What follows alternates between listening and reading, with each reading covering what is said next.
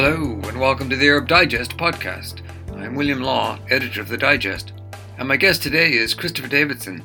Chris is an academic and author of several books on the politics and foreign affairs of the Gulf states, and I'm pleased to say he's a regular contributor to the Arab Digest newsletter.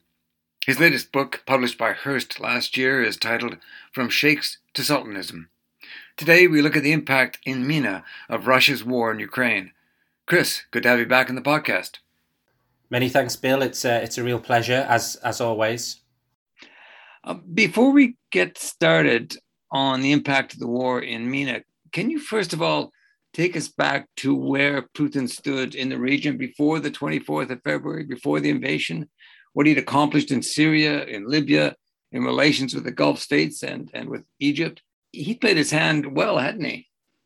Well, certainly, I think he gave the impression that he was willing to stand by key allies, and in the context of the Gulf states in particular, and the other authoritarian MENA states, this was seen as something having real value. After all, many of these states, especially Saudi Arabia, Emirates, Kuwait, etc., still living with that nightmare scenario of what happened back in 1990 and recalling full well that it was only because of the US-led effort that Kuwait is again a sovereign state. But of course, in the intervening years, a great fear that the US and other Western supposed security guarantors, despite massive arms procurements and defense agreements, this fear that they weren't necessarily going to come to their rescue. After all, in 2019, we had those Iran-linked missile or drone attacks on key Saudi Aramco infrastructure. We had the United States and the Western powers supporting Saudi and the Emirates in Yemen, but clearly not supporting them quite enough to actually allow those states to achieve a solid victory. But yet, on the other hand, we have Bashar al-Assad's regime by 2012, 2013 appearing to be on its absolute last legs. And clearly with that Russian intervention, the tables having been turned. So in that sense, we had these Arab states nominally on the side of the Syrian opposition in Qatar's case and Saudi's case before MBS at least, providing weapons to the Syrian opposition as well. But in many ways, an actual grudging respect of what Putin had actually done and the kind of security guarantee they really feel they want moving forward. A foreign power, superpower, if we can possibly call Russia that anymore, actually willing to turn up and help them certainly counts for a lot. We have to remember as well in this Syrian context of the Russians arriving that in Saudi Arabia, by 2015, 2016, we'd already effectively had regime change in the form of MBS, and he had not involved himself in Syria in the way that Bandar bin Sultan's intelligence agencies had before him. Likewise, MBZ down in Abu Dhabi may have offered nominal support to the Syrian National Council and so on, but he had not become as involved in the Syrian war as Qatar, Kuwait, etc. had. So in that sense, they were better positioned, I think, than other Arab states to cozy up to Russia much quicker when the tables seemed to turn. And for Putin, he really did not have to invest a great deal of military hardware into turning the tide in Syria. In Libya, he used the Wagner mercenary group. It really didn't come at a very heavy military cost, particularly when you look at what's going on to the Russian military now in Ukraine. Yes, I think this is a key difference. In the Ukraine conflict, Putin has less of a buffer here. He's had to actually use as frontline troops or cannon fodder, if you like, actual units of the Russian military, including, as well led to believe, young conscripts. And that, of course, has a significant political cost to Putin back at home in Moscow. Whereas in the Arab world, he's had significant buffers. In the Libyan war, he's been able to more readily deploy mercenaries. In Syria, although, of course, Russians were certainly present on the battlefield, There were the Syrian army frontline troops. There were Hezbollah units as well coming from Lebanon, and often just across the hillside, there were often Iranian units too. So in that sense, the Russian forces didn't have to feel the brunt of the conflict in the Arab world in quite the same way they are in Ukraine today. The war comes along, and in the West, it's seen as an attack by an authoritarian regime on a democracy. How do you think Putin's fellow authoritarians in MENA view it? Yeah, here I think the fellow authoritarians see this as Putin having to act upon a red line he's already drawn, in this case non-NATO membership for Ukraine, which is a state bordering Russia. I think Russia has repeatedly made this clear that it will not accept any more states on its border, of course beyond the Baltic ones now, joining a military alliance, in this case a pro-Western military alliance. So as far as they can see, it again fits into this narrative of Putin standing by his word, even if that requires full-blown military intervention. So I think it's more about that than democracy or modes of governance in this case. But they do share that authoritarian ideology. Yeah, I think in this case they see authoritarian types of regime today as being more willing to directly involve themselves militarily. They see the Western powers, the old liberal democracies, as being more willing to sit back and use economic warfare, electronic warfare, including the sanctions we've seen and the various other measures. And if need be, their on-the-ground forces are safely a few steps removed, often using the forces of other countries to do their work for them by providing missiles and weapons in the hand. And I think that's the key difference the Arab autocrats have in their mind, that in this case this is an authoritarian state, much like theirs, has many similarities with theirs, willing to act militarily when needed. Mm. The war has created huge economic wins for energy producers.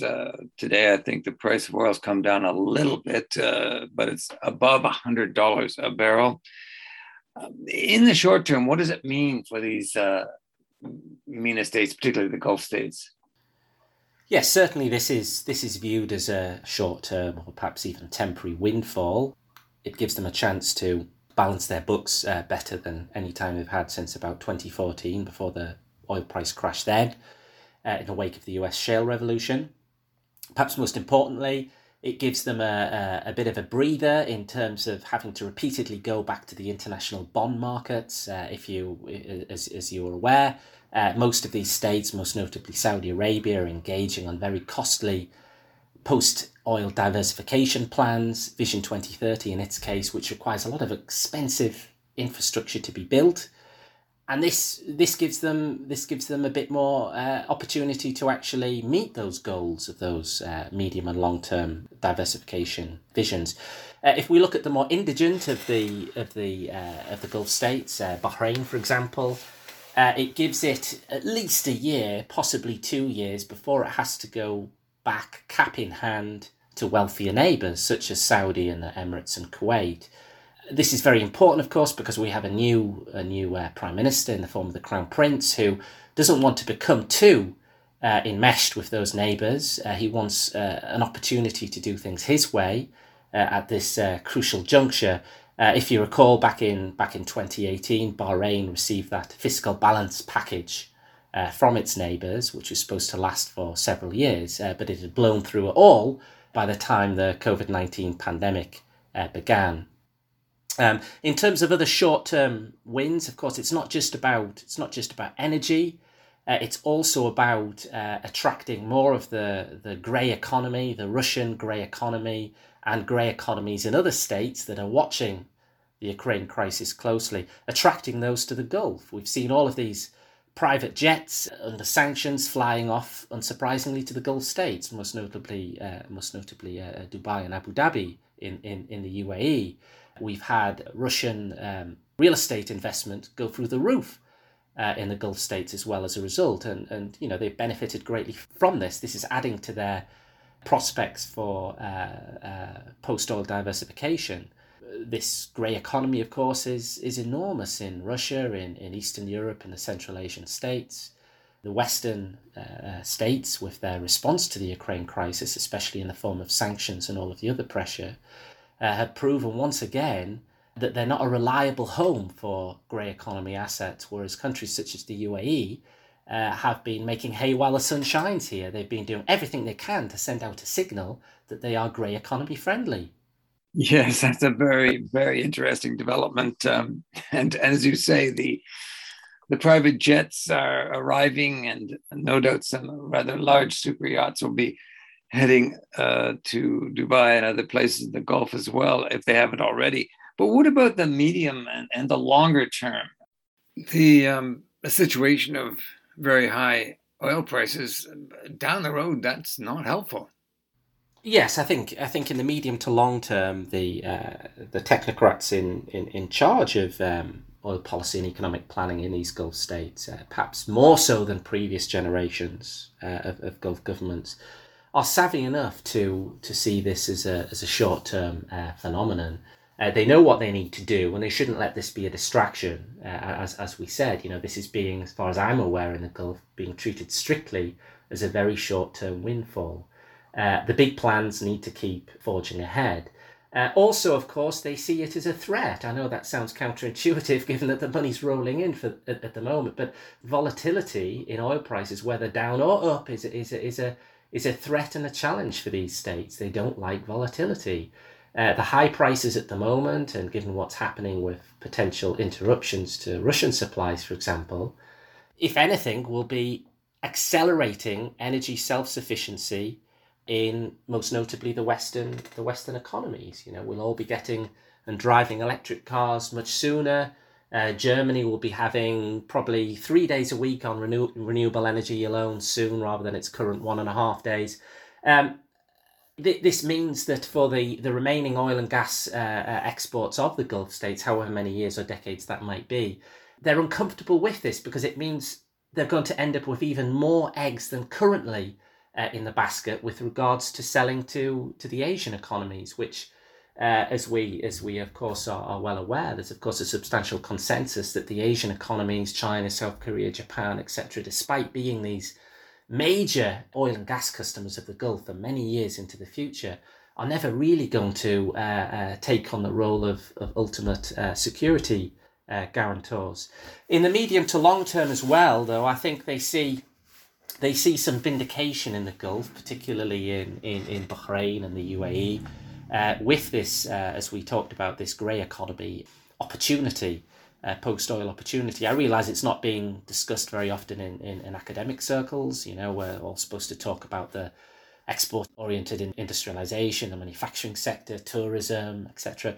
But it's also this attraction of assets, money laundering from around the world, which is huge. It's no surprise that in Bahrain, there's an enormous nascent Bitcoin industry, cryptocurrencies licensed by the central bank there. The UAE is following suit. And I think, they've placed themselves well as a Bitcoin and cryptocurrency friendly marketplace. After all, if you've got cryptocurrency and you're Russian, you've pretty much got away unscathed from the recent sanctions and conflict. And where are you going to spend that currency? Well, you're more likely to spend it in the Gulf states, I think, than places like El Salvador or Bulgaria, which up until now have been the only real states that have put themselves on the map with cryptocurrency spending. So in that sense, I think they feel vindicated. They've taken a punt on the future, and the future's turning out as they expected. Yeah, that's very, very interesting. As you say, the Bitcoin side of the story. But there's another side of the story, and that's commodity prices, wheat, other grains, sunflower oil, and the like. The prices are going through the roof. What does that mean for stressed economies? Not these wealthy Gulf economies, but the stressed economies in the region.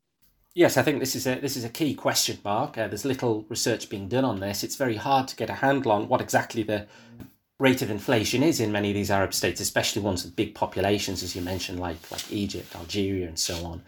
in Europe, we may be having consumer price index inflation in some states of close to 10% now, and that's really hurting when it comes down to a trip to the supermarket.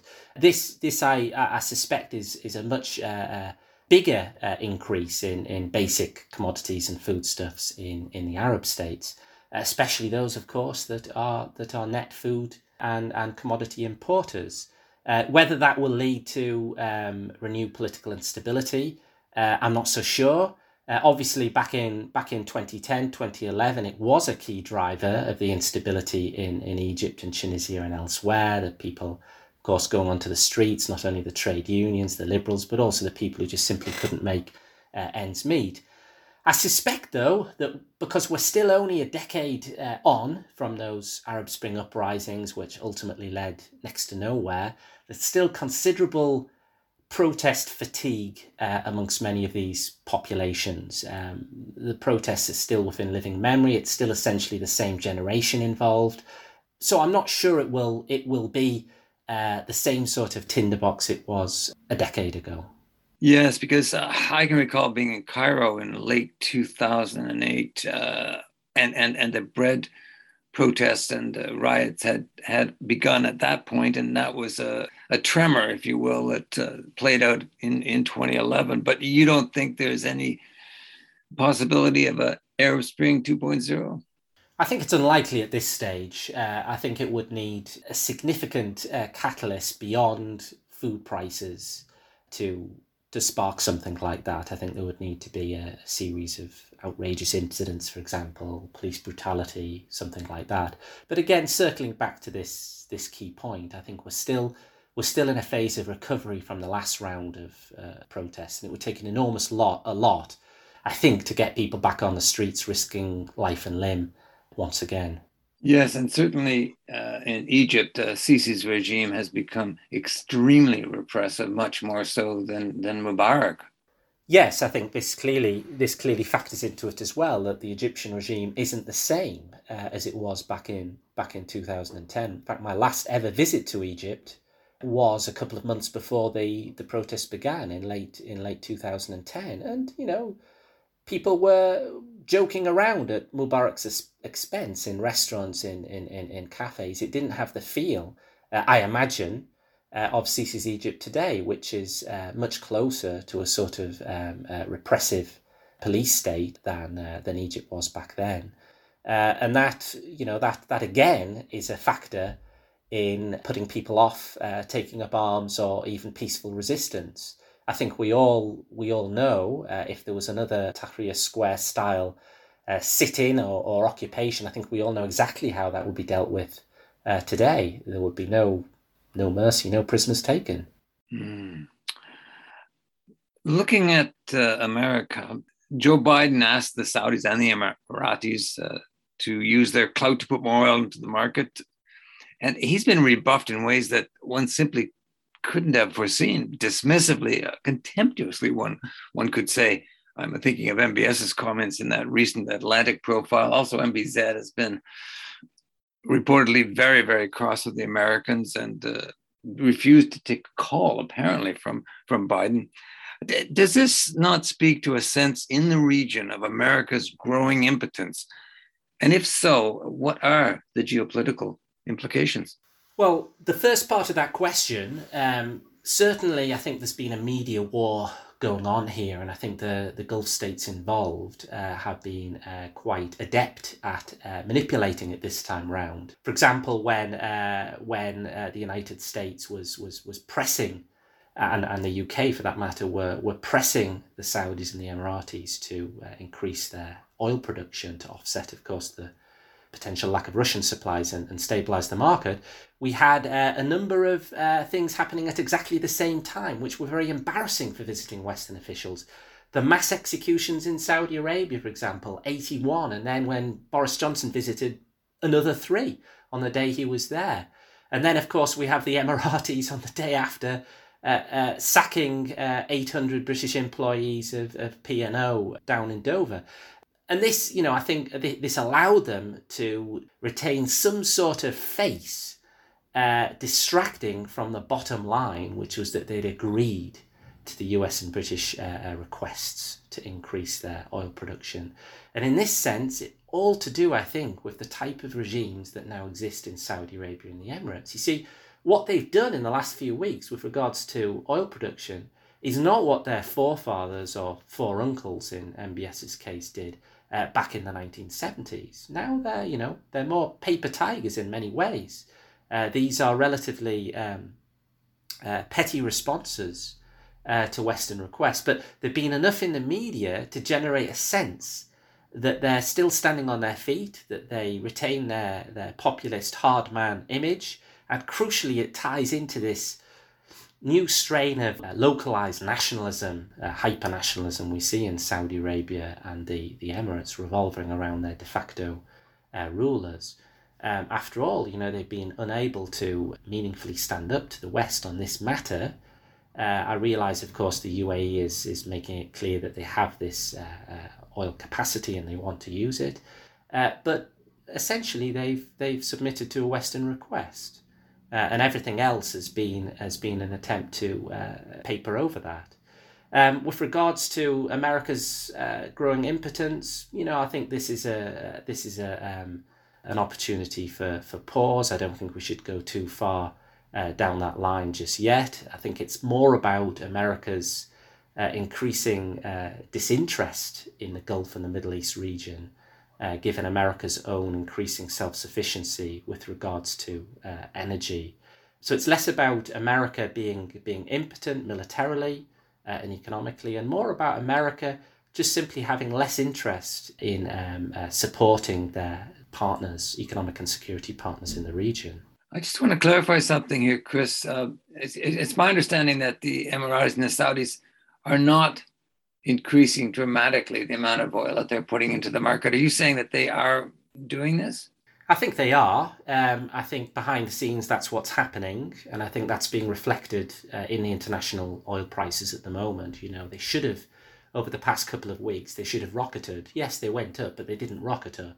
I think this is certainly some agreements have been made behind the scenes, and I think there's been a very robust media war being fought that has allowed the governments in Saudi Arabia and the Emirates in particular to save some face here. So that's interesting. So you think that behind the scenes, in fact, they are putting more oil into the market, and this is really their response to the concern that prices not drive too high. Yes, as we discussed, although the sort of standard narrative is that they're enjoying a windfall and this is a good thing for oil producers, I've always believed they fear volatility more than anything, especially as they're trying to plan ahead and budget in the medium and long term for these very ambitious and costly development programs. The war has also served to draw the Israelis ever closer to Arab states who share their views about Iran and their wish not to get on the wrong side of Russia. Do you think this is emboldening Putin and stiffening his resolve to keep the war going until he gets what he wants? Well, I think it's certainly received in Russia as another sign that supposed or perceived US partners or allies, in this case in the MENA region, are not fully condemning Russia's actions and have a vested interest in Russia actually succeeding in its ambitions in this case. More broadly, a growing sense that there are alternative future security arrangements and economic arrangements that can exist in the MENA and elsewhere that don't involve the United States or the other Western powers. And I think as far as the Israelis are concerned, as far as the Gulf autocrats, Egypt and so on, I think the latest episode over the past few weeks is another layer of evidence pointing to that. Many analysts are arguing that Putin has already lost his war, but I'm wondering if, from the perspective of Sisi and MBZ and MBS, it can be seen from the exact opposite. For them, the war is a win regardless of the fate of Ukraine and the damage to Russia's economy. Well, yes, I would take perhaps a slightly different perspective to most of the mainstream narrative on this. I think in these meaner authoritarian states, they don't see it as a loss for Putin, at least not thus far. I think there's no doubt they are disappointed with the apparent failure of the enormous and well-equipped Russian military to achieve its goals. I think they had fully expected when this began that the Russian tanks would have rolled into Kiev within a couple of days, and that the Zelensky government would have rolled over and submitted to all of its requests. So I think there's no doubt there's been that level of disappointment. But I think there's a growing savviness in these meaner authoritarian states of how the world works now, and in particular how superpower relations work. I think they're well aware that there's much more to what's been going on in Ukraine than the international media's consensus. I think they feel that the Russian camp is getting somewhere here.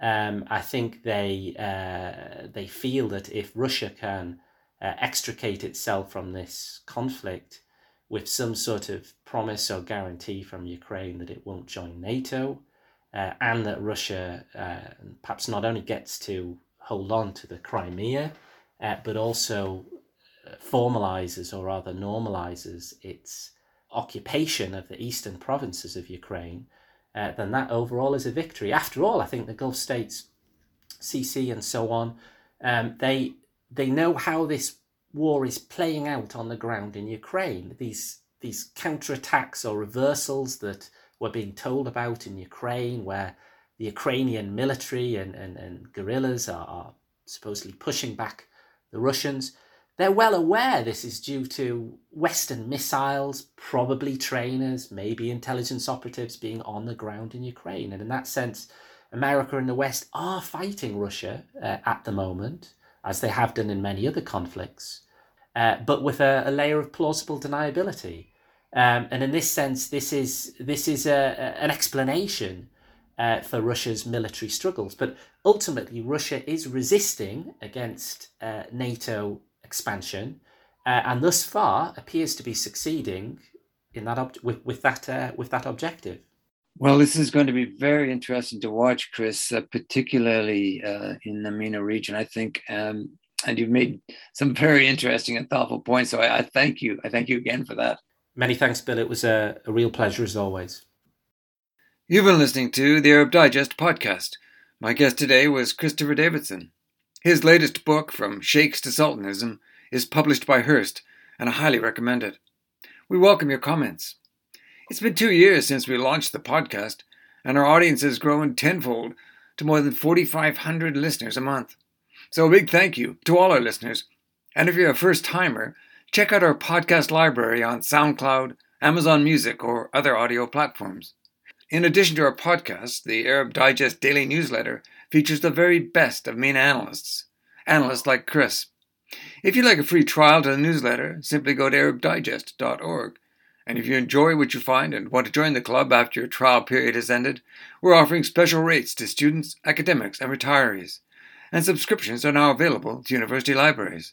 Check it out on arabdigest.org. And follow us on Facebook, Twitter, and LinkedIn.